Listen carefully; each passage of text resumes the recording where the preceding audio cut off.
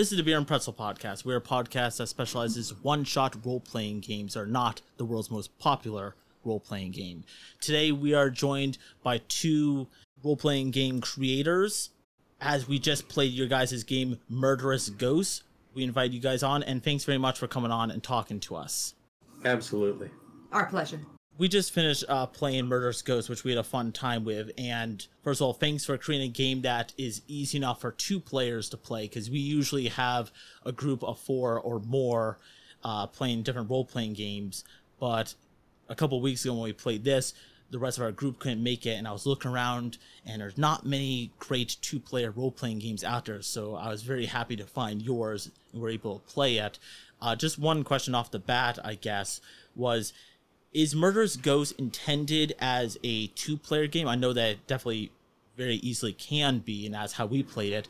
Or do you guys see it as more as a party game? Because on the cover itself, it says Murderous Ghosts, a party game.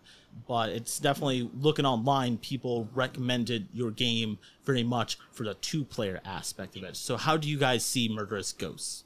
Hi, it's Meg. I'll answer that. First, we did design it originally as a two-player game. Yeah. That one player would have one book and one the other, and they play back and forth off each other. I definitely want to get into that if that's how you played. That would be great. And then I saw a game run at PAX East that made things click to me that this could be a bigger, different game, that we could do this as a audience participation, larger party game sort of thing. And so we sort of rearranged it a little bit to meet both of those needs. Barely rearranged it. Like, everything's the same except it says choose by vote now. Yeah. But so it was originally but then the idea of having one person play the ghosts and everybody else play the explorer came out of watching this other game at a convention where it was our friend Jared Sorensen. Did exactly that, and it was very cool. And Meg said, I can do that. Well, Jared Sorensen was running Action Castle, which is a great game where one person plays the computer and the other person or people take turns inputting commands, and it's hilarious and wonderful. And at this particular PAX East, Jared had laryngitis or something like that. He couldn't speak. So he was running it in a different way. And this made me, watching the whole thing happen, was like, hold on, we can do this differently. And I went and told Vincent, like, we can play a game with 400 people. Let's do that. and we've played it at a couple of the PAXs to a Packed house. 300 to 400 people in the great big, what's that room called? One of the convention rooms. And auditorium. Also, yeah, and also played it with 12 people at a convention. It's no guarantee that it's going to be a giant thing. Yeah. So this is kind of a follow-up question to that. Would you change anything, or do you think it would make it more of a challenge if you made it the extra players played the ghost rather than the adventurers? Yeah, for me, I think that the ghost player has to have more of a cohesive sense. Yeah, you have to be thinking about the ghost as in your own head as you're saying what happens. And I think if you pass that around, or if you tried to collaborate live on what the ghost does, I think the ghost would lose some of its cohesion. It's already kind of mysterious. It's already barely cohesive. And I think if you put any more pressure on that, the ghosts wouldn't hang together at all. It becomes more comical. It becomes, that could be what happens. Yeah, but the structure of the game needs those two focal points, the ghost and the explorer. And so even in the larger, even in a party game setting where you have, 5 and up people, you have one person play the ghost, and the rest have to have either some sort of vote or consensus that this is the direction that the adventurer is going to take, so that it doesn't become sort of chaotic. One of my favorite playthroughs of this was 4 people And one person was the ghost, and the other people sort of naturally fell into id, ego, and superego of the character. It was really cool. Really enjoyed that. That does sound pretty cool. And that's kind of funny that you bring up Jared, because our last creator that we talked to, we actually talked to Jared about inspectors, and he was talking about partially That's great. an Action Castle, in that he was telling us, and we're like, wow, that's amazing that he was telling us how he played to a house of 300 or 400 people. So that's kind of a funny tie-in. So step away from Murderous Goes for a second to go to you guys. Role-playing game creation is kind of fascinating to me, because unlike other routes, like, say, get into filmmaking, with filmmaking and other things, there is a little bit more of a straighter path to get into the industry. But for role-playing games, we've talked to a bunch of different people, and everyone has gone into game creation in different ways, and have gotten to the point that they are from all different kinds of ways and paths. So I was wondering if you guys can kind of talk, especially since there's both of you guys, in how you guys got to this point that you guys are creating games for thousands of people to play. Like, what is your history, not really playing the games, but making this more than just a hobby? I started making games basically as soon as I started playing games. I was 9 or 10 or something, and my uncle had Zork on his Atari 800 computer back in 1980 or so. And when the computer wasn't available, I would pretend to be the computer for my friends. And that was how I got started playing. And as I encountered published games, the idea of published games, like, I didn't own Dungeons and Dragons or anything, but as I encountered the idea of Dungeons and Dragons, I started inventing in my head and on paper what that game must be like. So I was designing games long before I played a published game. The things that got me into seriously creating role-playing games were these three technological advancements that we got around the year 2000, which were PayPal, so people could pay me, PDFs, so we could share files, and print on demand through Lulu originally, so that it was within our reach within our to capacity, to create softcover books. Or even PDFs. Like, the advent of PDF was revolutionary. Yeah. And for independent game designers and other independent writers and poets, and, a PDF. Wow, to look at that with the eyes of 1985 and think that, in 1985 everything we do is not possible. Everything you're doing right now, not really possible. So there are definitely places that we can point to, where there are times and arrivals in technology and putting the tools in our hands that we can point to that make this possible. And so your question about, like, designing as opposed to playing, we have one very specific answer like that. And then the other answer, like Vincent said, of where it came to us, you started as a 7 or 8 year old kid, or however old you were. And I started similarly, playing pretend with my sister and friends in the backyard. And I did start playing D&D when I was 7. And it just seemed like, no one told us we couldn't do it, so we did it. What's fascinating to me now is that while, of course, Dungeons & Dragons is still the most popular role-playing game out there, there are so many really awesome indie role-playing game publishers and just independent creators.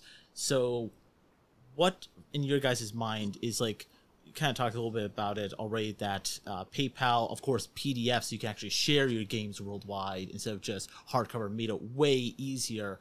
But could you talk about, because I'm sure you interact all the time with fellow game creators, can you talk a little bit about the world then when you guys first started and was creating this indie RPG world versus now, which has grown a lot since then? Yeah, that's a great question. What a good question. Thank you for that. I don't know, 2001, 2002. I fell in with a bunch of similar malcontents who were making weird little games at a web forum called The Forge.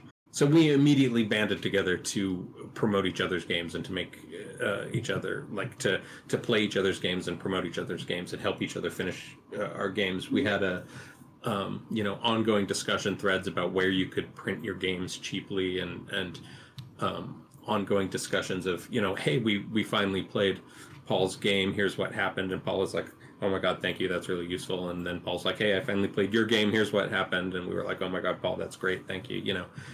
At that point, among the 30 or 40 of us who were there at the Forge doing that, it really seemed like this is indie RPG publishing pressing up against conventional RPG publishing in the year 2000, 2001.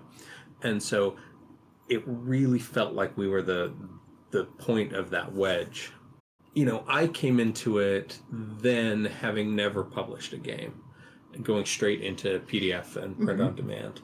But my friends and colleagues had put conventional print runs of games on their credit cards, and they hadn't been able to move them. They hadn't been able to get them into distribution. They were falling to pieces in their basements. And, there were people who had gone seriously into debt trying to do conventional publishing of role-playing games. And so there was this real moment of this door opening that we were pushing up against and shouldering our way through, I think.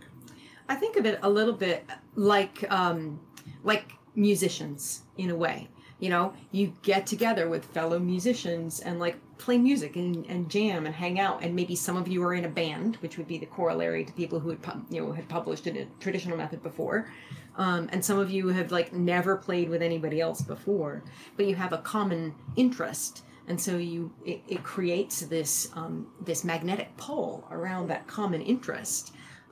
Same thing happens with that's why there keeps being community theater groups everywhere, is because people get together and do this common thing they're interested in. Like in film or in writing novels or games or video games, horror, in this case for Murderous Ghosts, can sometimes be a very tricky thing to write.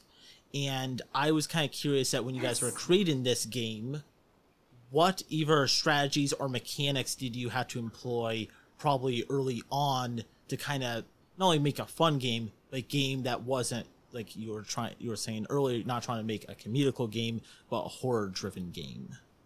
I was pissed off about something. The reason I did the initial design on Murderous Ghosts. This is how it often is with us. One of us will do the initial design, and then we'll get together to finish it. Yeah, because to develop and finish it. It depends. I work in a museum, and Vincent works from home or worked in the hospital for years, and so by that initial design, it can mean, oh, I thought of a game in the shower or while I was driving home or something like that. And sometimes we'll do significant design work, but we are our first audience of hey, I have this idea. What do you think? Yeah. Yeah. And so I did the initial work on Murderous Ghosts, and I was pissed off about something somebody said about somebody else's game, and I said, oh, they want a trauma game? I'll give them a trauma game. And so my design impulse was to make it unpleasant to play.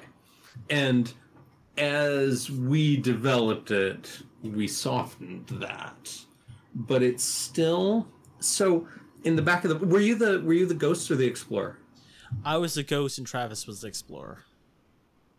Excellent. Okay, good. So, as you know, and Travis may not know, in the back of the book, the ghost book, there's a section on what is a ghost. And it says that a ghost is a creature of sorrow, and a murderous ghost is a creature of sorrow turned to violence. And this thing that I'm asking some person to do, asking you to do, to imagine something sad and then imagine it becoming violent, that's an unpleasant thing to ask somebody to do. And I have a follow-up game called Can You Save Your Boyfriend from the Cannibals that I'll probably never design. It does, because I say, okay, imagine a domestic scene and turn it as violent as humans get. And that's more than I'm comfortable asking somebody to do without the proper support around it. And Murderous Ghosts does a pretty good job of not dumping that on you, of drawing that out of you and getting you there, rather than, as the ghost player, rather than saying, okay, sit down and be miserable for a little while. It makes it kind of fun. But the other thing I wanted to say about it is that in that game, one of our pieces of advice is to have the person who's more easily frightened play the ghosts. Yeah. And that idea, the person who's scared should be the one who's making the decisions, is through the design. Like the game says to on page 4, I think, says, what do you hope the ghost doesn't do? And so as the adventurer player, as the explorer player, you think about those things and you choose which is the most horrible. And so it buys you into the horror all the time. Yeah. Well, I mean, part of it, just to underline that piece where the person with the like, if you imagine personal boundaries being like, if they're right close to your chest and then they go out and out and out, and if your personal boundaries are like, I need this much boundary space around what I'm dealing with further, like the person with the boundaries that are furthest or strongest, or like, I am not comfortable with this much stuff, at arm's length, they're the person setting the boundary. And that comes out of like a baseline of our design work and our whole everything, which is about agency and consent and respect. It would be unethical for me to put a game out there which did not hold that space for someone. And so therefore you put the person who, in this particular place, the person who is more easily scared or more easily just icked out by gore or whatever, you put them in charge, because that gives them agency and consent and control, and they will set their boundary where they're able. Yep. And then inside the game, once you've made that choice, the person who's vulnerable, the explorer player, is the one who's making those decisions about what is horrific and what is frightening. And so both players have that support of where are your boundaries and making sure that you are in consent to this at every step. And then at the end, we do a thing of, here is how it resolves, so that there is a pathway out of the game for both players. Yeah. There is closure to this situation. When you played, did the explorer escape or get murdered? Nope. Travis got murdered. It was close. Nice. He almost made it out, but nope, he didn't make it out. I have to tell you, I designed the game on purpose so that it was hard to escape. Like, it's not 50-50 odds. It's if you aren't really familiar with both how the deck of cards work and how the two booklets work together, you can escape maybe one time in 3, maybe 2 times in 5. Like. It's there on ghosts, the cover. The ghosts are gonna murder you. You get murdered by ghosts. Like, we had people say afterward, like, I played your game and I got murdered. I'm like, yes. It's in the title. It's literally in the title. Travis, you weren't that upset that you died. Can you escape from the murderous ghosts? I don't know if you can. Really, I don't know. I was playing a game. I was running a game, and there was a vampire in the basement, like whatever. And I said to the players, I said, "So do you want this to be a scary vampire, or do you want it to be like I want to talk you?" And a goofy vampire. A goofy vampire, and they said, "Oh, make it a scary vampire." Except one player who was like, "I don't know, a scary vampire. That's kind of scary." And so I said, "Okay, a scary vampire it is." And I had the door. I said, "The door just thunk," and everybody went. And I'm like, what just happened here? It was cool. I heard about this game afterwards. Like, this was cool. They decided it was a scary vampire, and so it was. So it was. I didn't have to do any work after they decided it was a scary vampire. And so Murderous Ghosts comes out of that, where I say, what's the most frightening thing? What do you hope it doesn't do? To get the players to buy into this is scary, instead of resisting it. In a lot of horror role-playing games, the GM's job is to scare the players, and the players don't want to be scared, right. And so there's this fight about whether things are scary or not between the GM and the players. And so I wanted to reverse that, where the players whole engagement is based on. So they were excited about being afraid. Exactly. And that they were excited about it because it was to their comfort and tolerance. Yeah. And like part of that we did, and like part of that is like by then we had 3 kids, and we'd had 3 times through having toddlers and all the work of like working with a young person for their agency and their buy-in and their consent, and like, where are you scared, what is hard for you, and I'm thinking about taking them to the playground, literally, of like watching little kids challenge themselves when they are slightly afraid, and watching young people challenge themselves of like, this is hard, but if they are choosing to do it, they can do more than they thought they could, and then they feel great after. I've had people talk to me about some other games afterward of like, oh, I played some other game, and like this thing came up, and it was but I've never had anyone come to me about Murderous Ghosts and say, this left me feeling because it has this built-in piece to it. Travis, I think you had a question. Actually, I love it. This was going to be a comment. So when I built my character, I've played a few role-playing horror games with you, in particularly Austin. So I've known not to actually build a character I care about and I want to live through it. I expect them to die. But the thing is always the challenge. And that's what I loved about this game, was the challenge of trying to get them to survive. Not that I know anything about like the card decks or how this kind of system worked, but I was just like, I'm trying to get them to the end to survive, to make it out the door. They did get killed, unfortunately, but they were a throwaway character. So it wasn't so much the horror aspect for me. It was kind of the adventure of trying to make it through the door without being killed off. The books between them have points that are more dangerous and points that are less dangerous. You have to make more dangerous decisions and less dangerous decisions in the way the books relate to each other. And the deck of cards and the way the hand works, there are safe draws and there are risky draws. And so if you know both, you can time your safe draws to your risky decisions and your risky draws to your safe decisions. And that can you can win about half the time if you know the game really well. Oh, that makes sense. Oh, okay, so we got a nice little behind the scenes information to how to cheat out the game if you want. A little cheat code kind of. But that's assuming we know anything about cards or their game system. Well, if they follow it correctly, they should be able to. But we're not that good. At least I'm not that good. I would never do that. I would die 90% of the time. I can't imagine anybody playing that game often enough to become an expert at it. But it's there. It's there for anybody who wants to. Our kids have made it a Halloween tradition. Like, usually the youngest person, the youngest of our kids who's ready to do gaming at the time, will run the Halloween game, and it will be Murderous Ghosts. And our youngest has scared the older ones so bad they all had to come and tell us how cool it was. It was so much fun. They were like, there was this raccoon! It was so scary! It was really, really good. This was like 2 years ago. Yeah.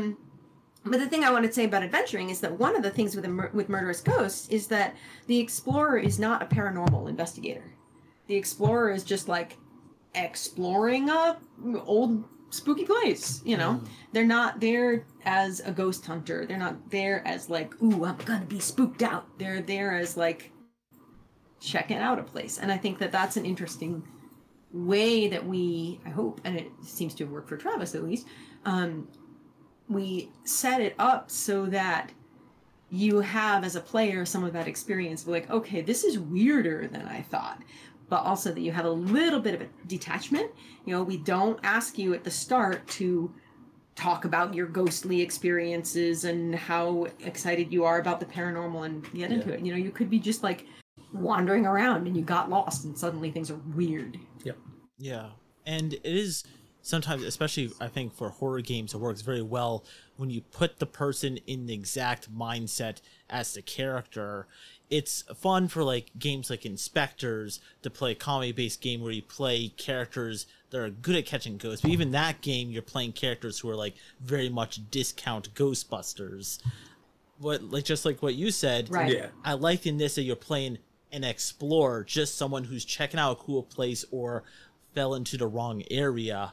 And then they experience all these paranormal activities in the same way we kind of are. So what's weird for the character Yeah. and new for them is kind of the same for the player too, which is what I really liked. Travis, do you have something? So this was Thanks.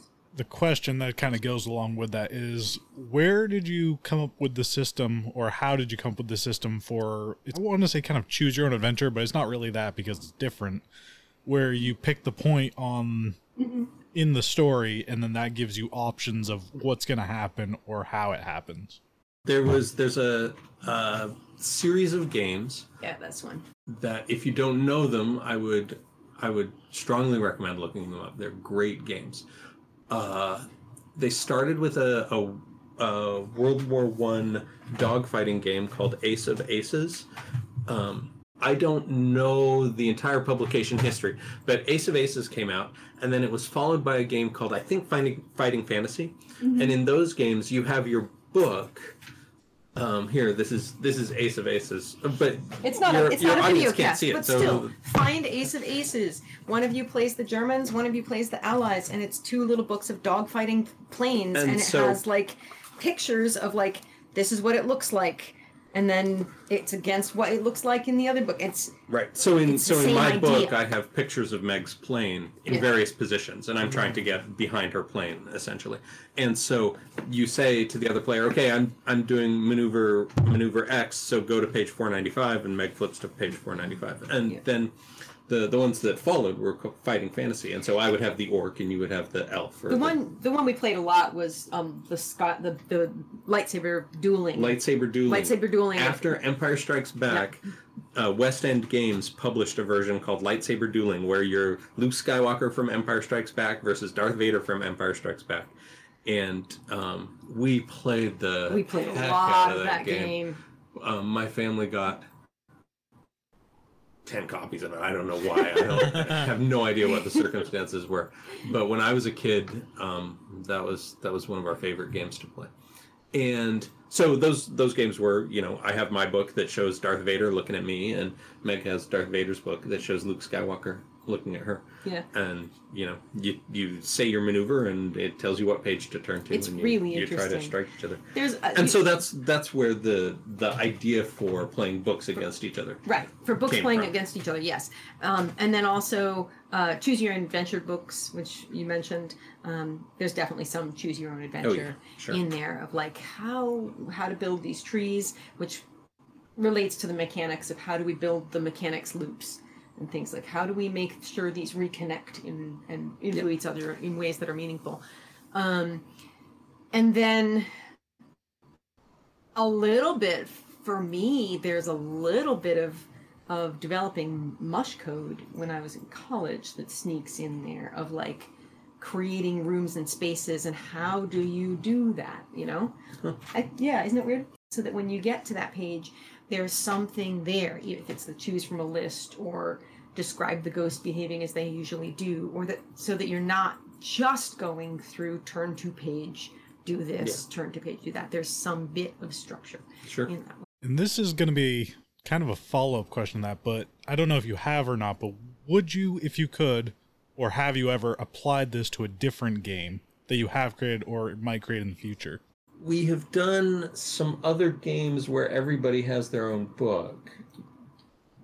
What?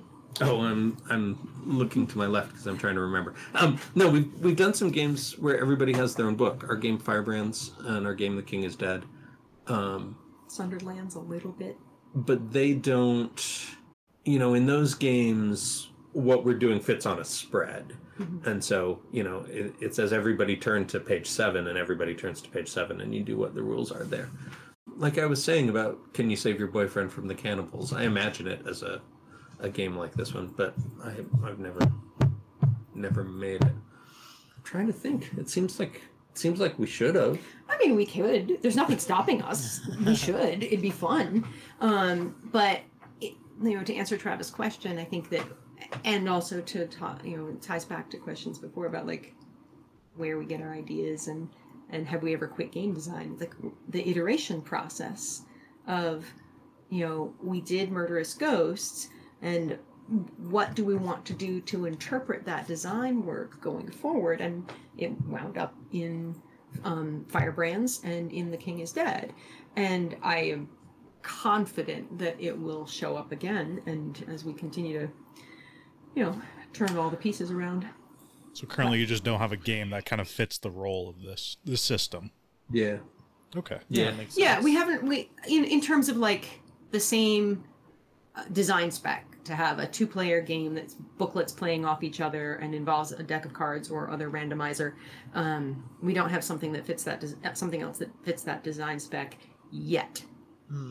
But having been asked the question is a great way to put it in our minds. That's true. The only reason I ask it because it was a lot of fun doing it this way for the 2-player like aspect. And again, I think we could have done more people because we normally have 4. Yeah. I think it would have been as much fun with 4 as it was with 2. So that's why I ask if you plan or if you could, any game you have, like actually use this system because it was a lot of fun. It's a good system. Are you saying where a game where there are 4 different books that you're playing? Well, kind of the same system where it was the one book against each other, because that's hard. Yeah, no, but the 2 books, one versus the other, but you can have multiple people like either helping or kind of being a majority that is a vote. Big relief. Yeah. Yeah, that's a very interesting question. And speaking of game systems, something I was doing a lot of research into today was that I couldn't believe how many awesome games have been spun off the Powered by the Apocalypse system. And with that, it's kind of a 2 part question in that what led you to make the system open for others to create games in, and did you guys, because there's so many genres of role-playing games that spun off this system, did you have do you have any personalized favorites that like really use your system well, or just ones you're like, oh, that was a really cool idea that either we or other people should check out? Because of course the original Apocalypse world is awesome, and the game mechanics that you allowed other people to use is so great that just on your website alone you can see 50 or 60 other games that have borrowed the system. It's incredible. Yeah, Yeah. a lot. So again, this was a game that I did the very first design on, and I started showing it around. I said, okay, here, Meg, take a look at this, and shall I? And Meg was like, yes, cool. Run with that. Yeah, we're doing this. And so I started showing it around, and by the time, half a dozen of my friends. John Harper. Yeah. Well, yeah, specifically though, I think. Yeah, by the time they had read it, they were already adapting it to their own ideas. Yeah. And so part of that comes out of the design community, that we were really in the vein of sharing our work. We're like, hey, what do you think? Yeah. With John Harper, he was just like, oh, we're doing this now. Cool, I'm in. And so our choice then was either to say, yeah, go for it, or to say, no, don't, stop creating. And, we're not going to do that. Like, how would we, why would we do that? There's no earthly reason why we would do that. And so that's why we opened it up, because, we're going to stand there with our finger in the dam? I don't think so. The number of games that are built on it astounds me.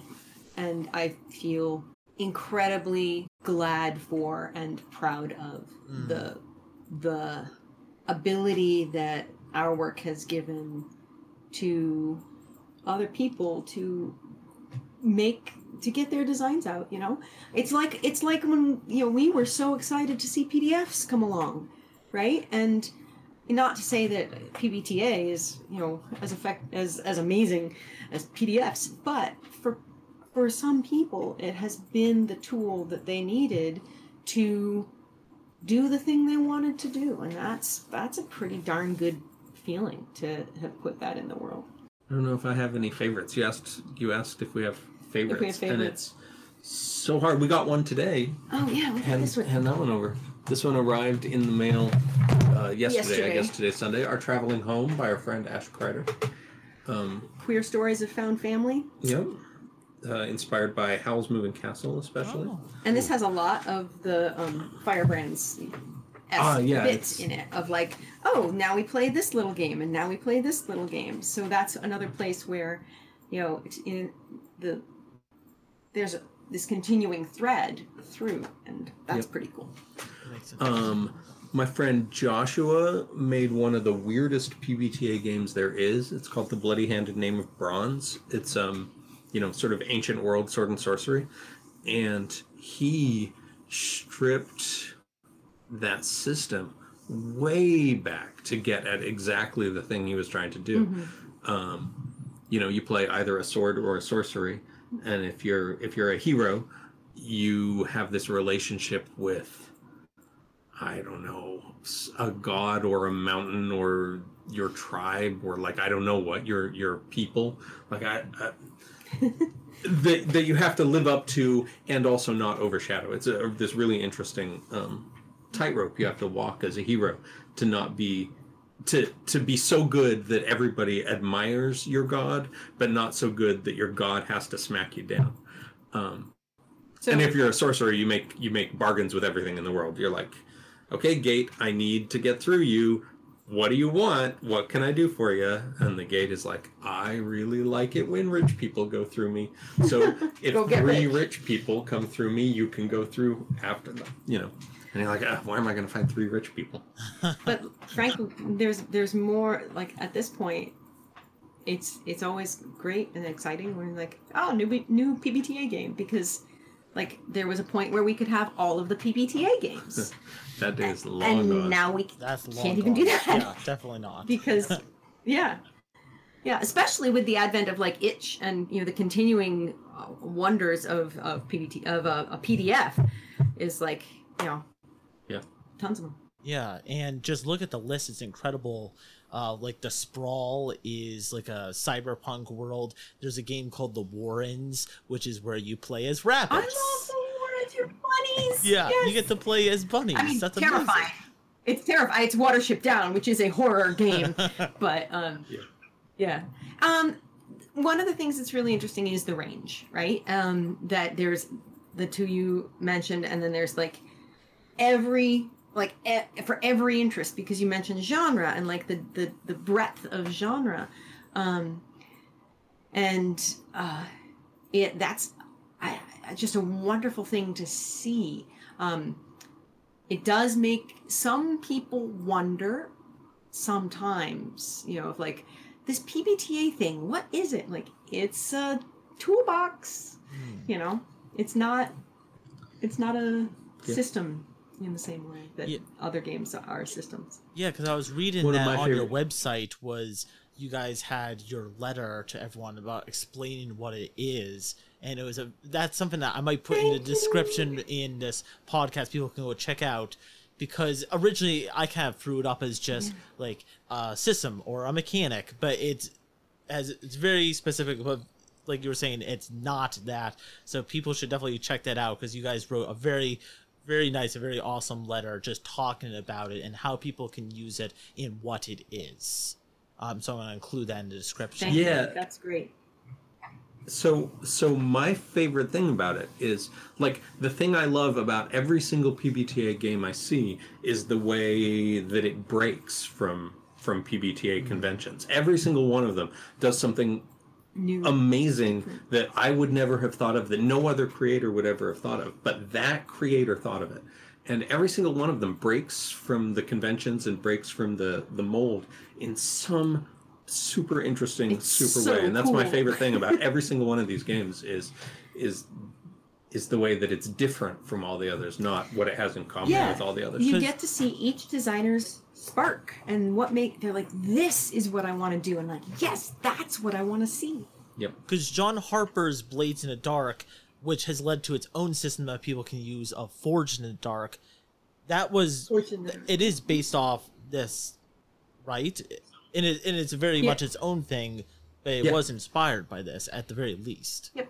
Yeah, and that's very cool. Yes, absolutely. Belonging Outside Belonging is another that that goes back to The Quiet Year and Ribbon Drive and Monster Hearts. It goes back to Avery Alder's work, and so it's neat to see that we have like this connection and this web, and like we're going to take it this way, and we're going to take it this way. And, you know, that's just cool, you know, and seeing people develop toolboxes that other people can be like, oh, I don't want to do this. I want to do that. And like, good, go do your thing.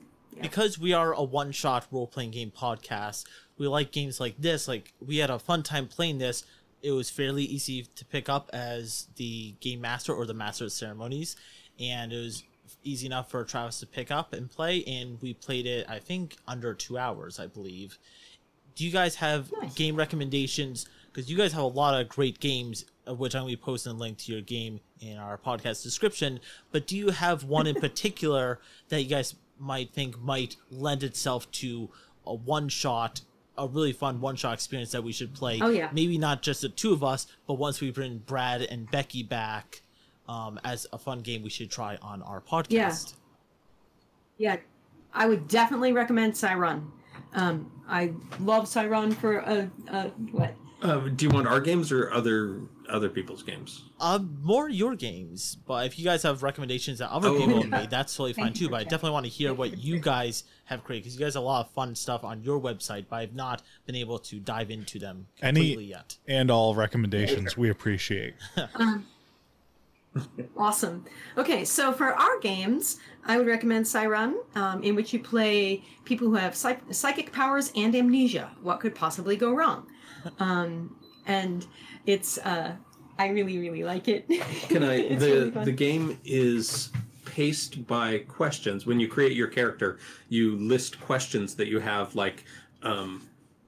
Why is this dog following me? Where the heck are my shoes? Why does the name, Fenderson keep ringing through my head? And you generate these in character creation, and then you answer them as the pacing mechanic. And so the game ends when somebody has answered all their questions. And so it's this extremely compelling. Every game starts with a crash. You've been in an armored truck and it's crashed into, and now you've escaped. And so the shadowy government agents are chasing you. You're trying to get away. But so it's very tightly paced, and you can definitely run it in one or two. I say 1 or 2 sessions, but we play 2-hour sessions. So I'm talking about 2 to 4 hours. Yeah. You can easily play it in a one shot. Yeah, and I when I pitch it, I say it's a little bit like playing out an issue of an action comic, a superheroes comic. It's that sort of thing. All the Sunderland games are good one-shot games. For a while, I have, had a side obsession in games that you build the session out of playing mini games. Mm-hmm. And our games, the Sunderland series, and also Firebrands and The King is Dead. Mm-hmm. The way those games work is, you choose one of the games to play, and then the next person chooses one of the games to play, and then like Mario Party, right? You go around the table choosing games, and all of those games work great in one shots. People sometimes, Firebrands and The King is Dead especially, don't work over prolonged play. People say, hey, can we play this again? And I'm like, you can play it again if you want to, but nobody ever does. Like, one session is really what it's designed for. You can play again for sure, but it's gonna be a different scenario. You're gonna have different players. A game that I really am extremely fond of that is a one-shot game that probably works fine for 2 players is Does It Fit the Mission? And that's up on our itch store.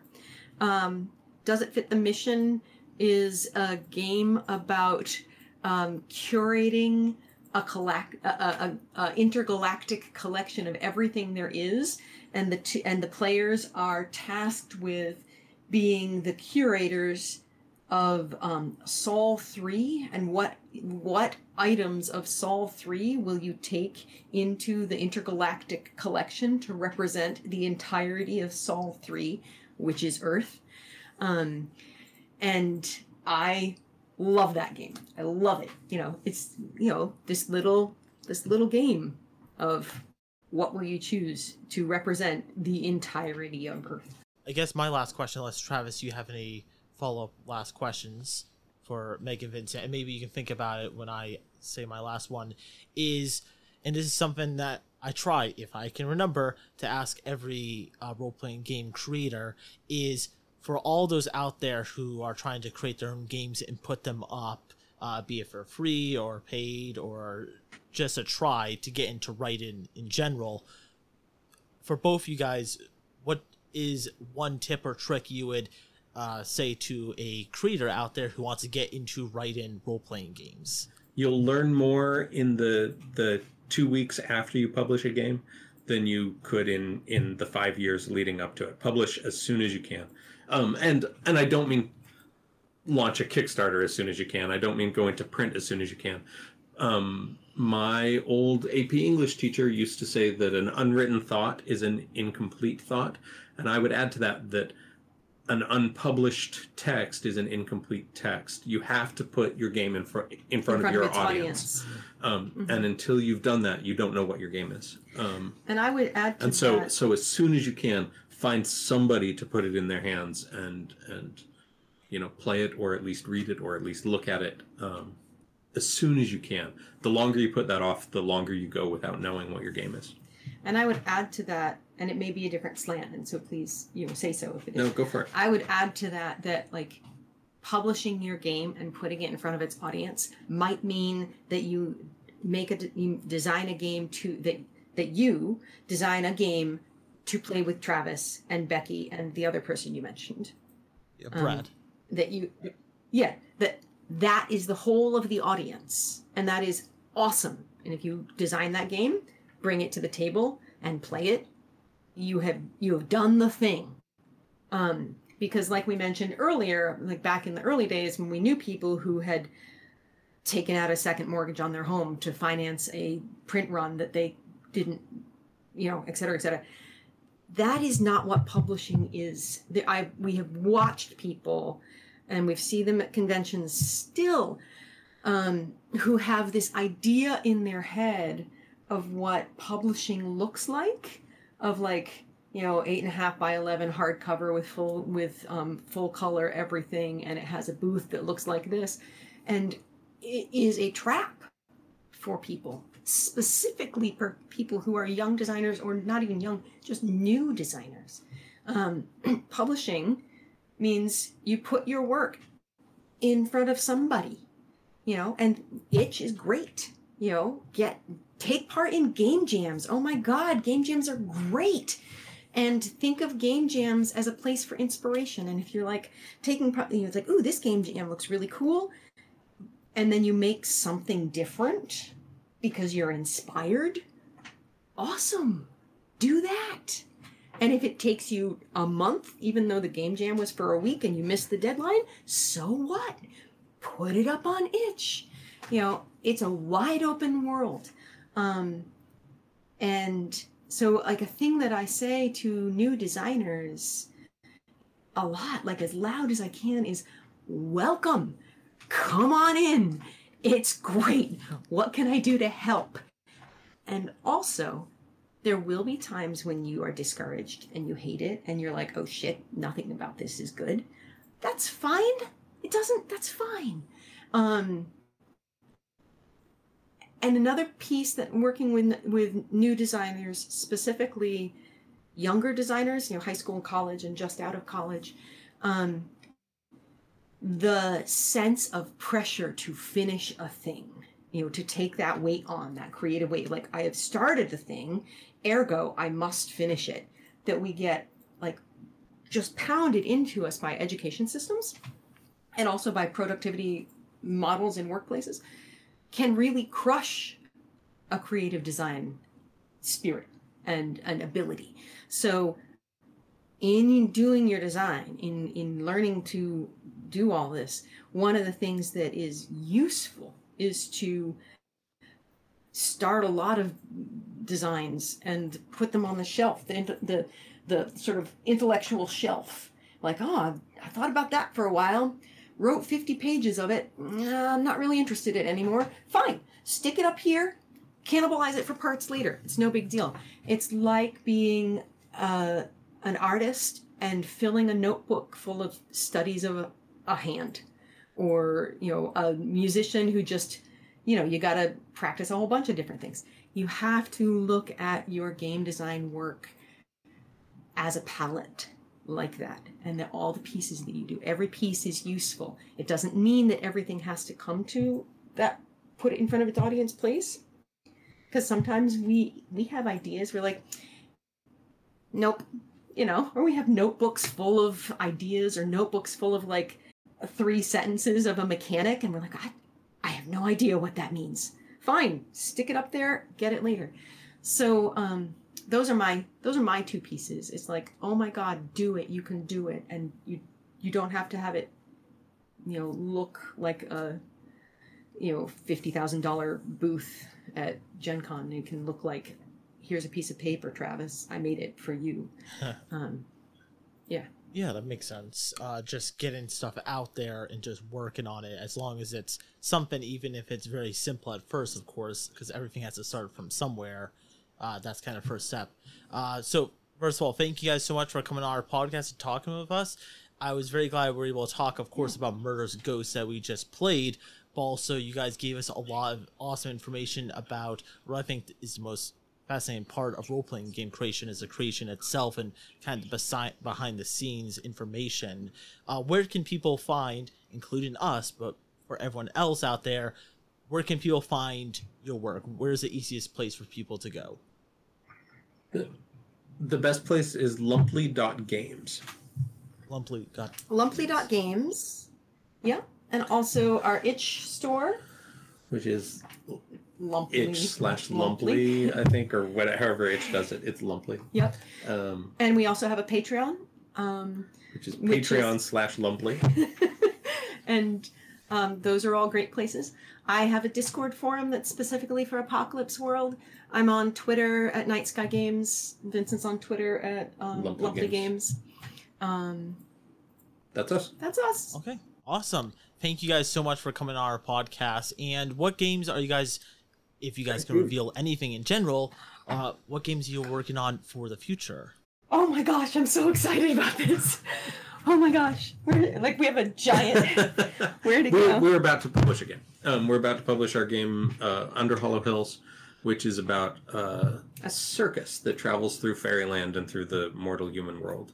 And you play performers.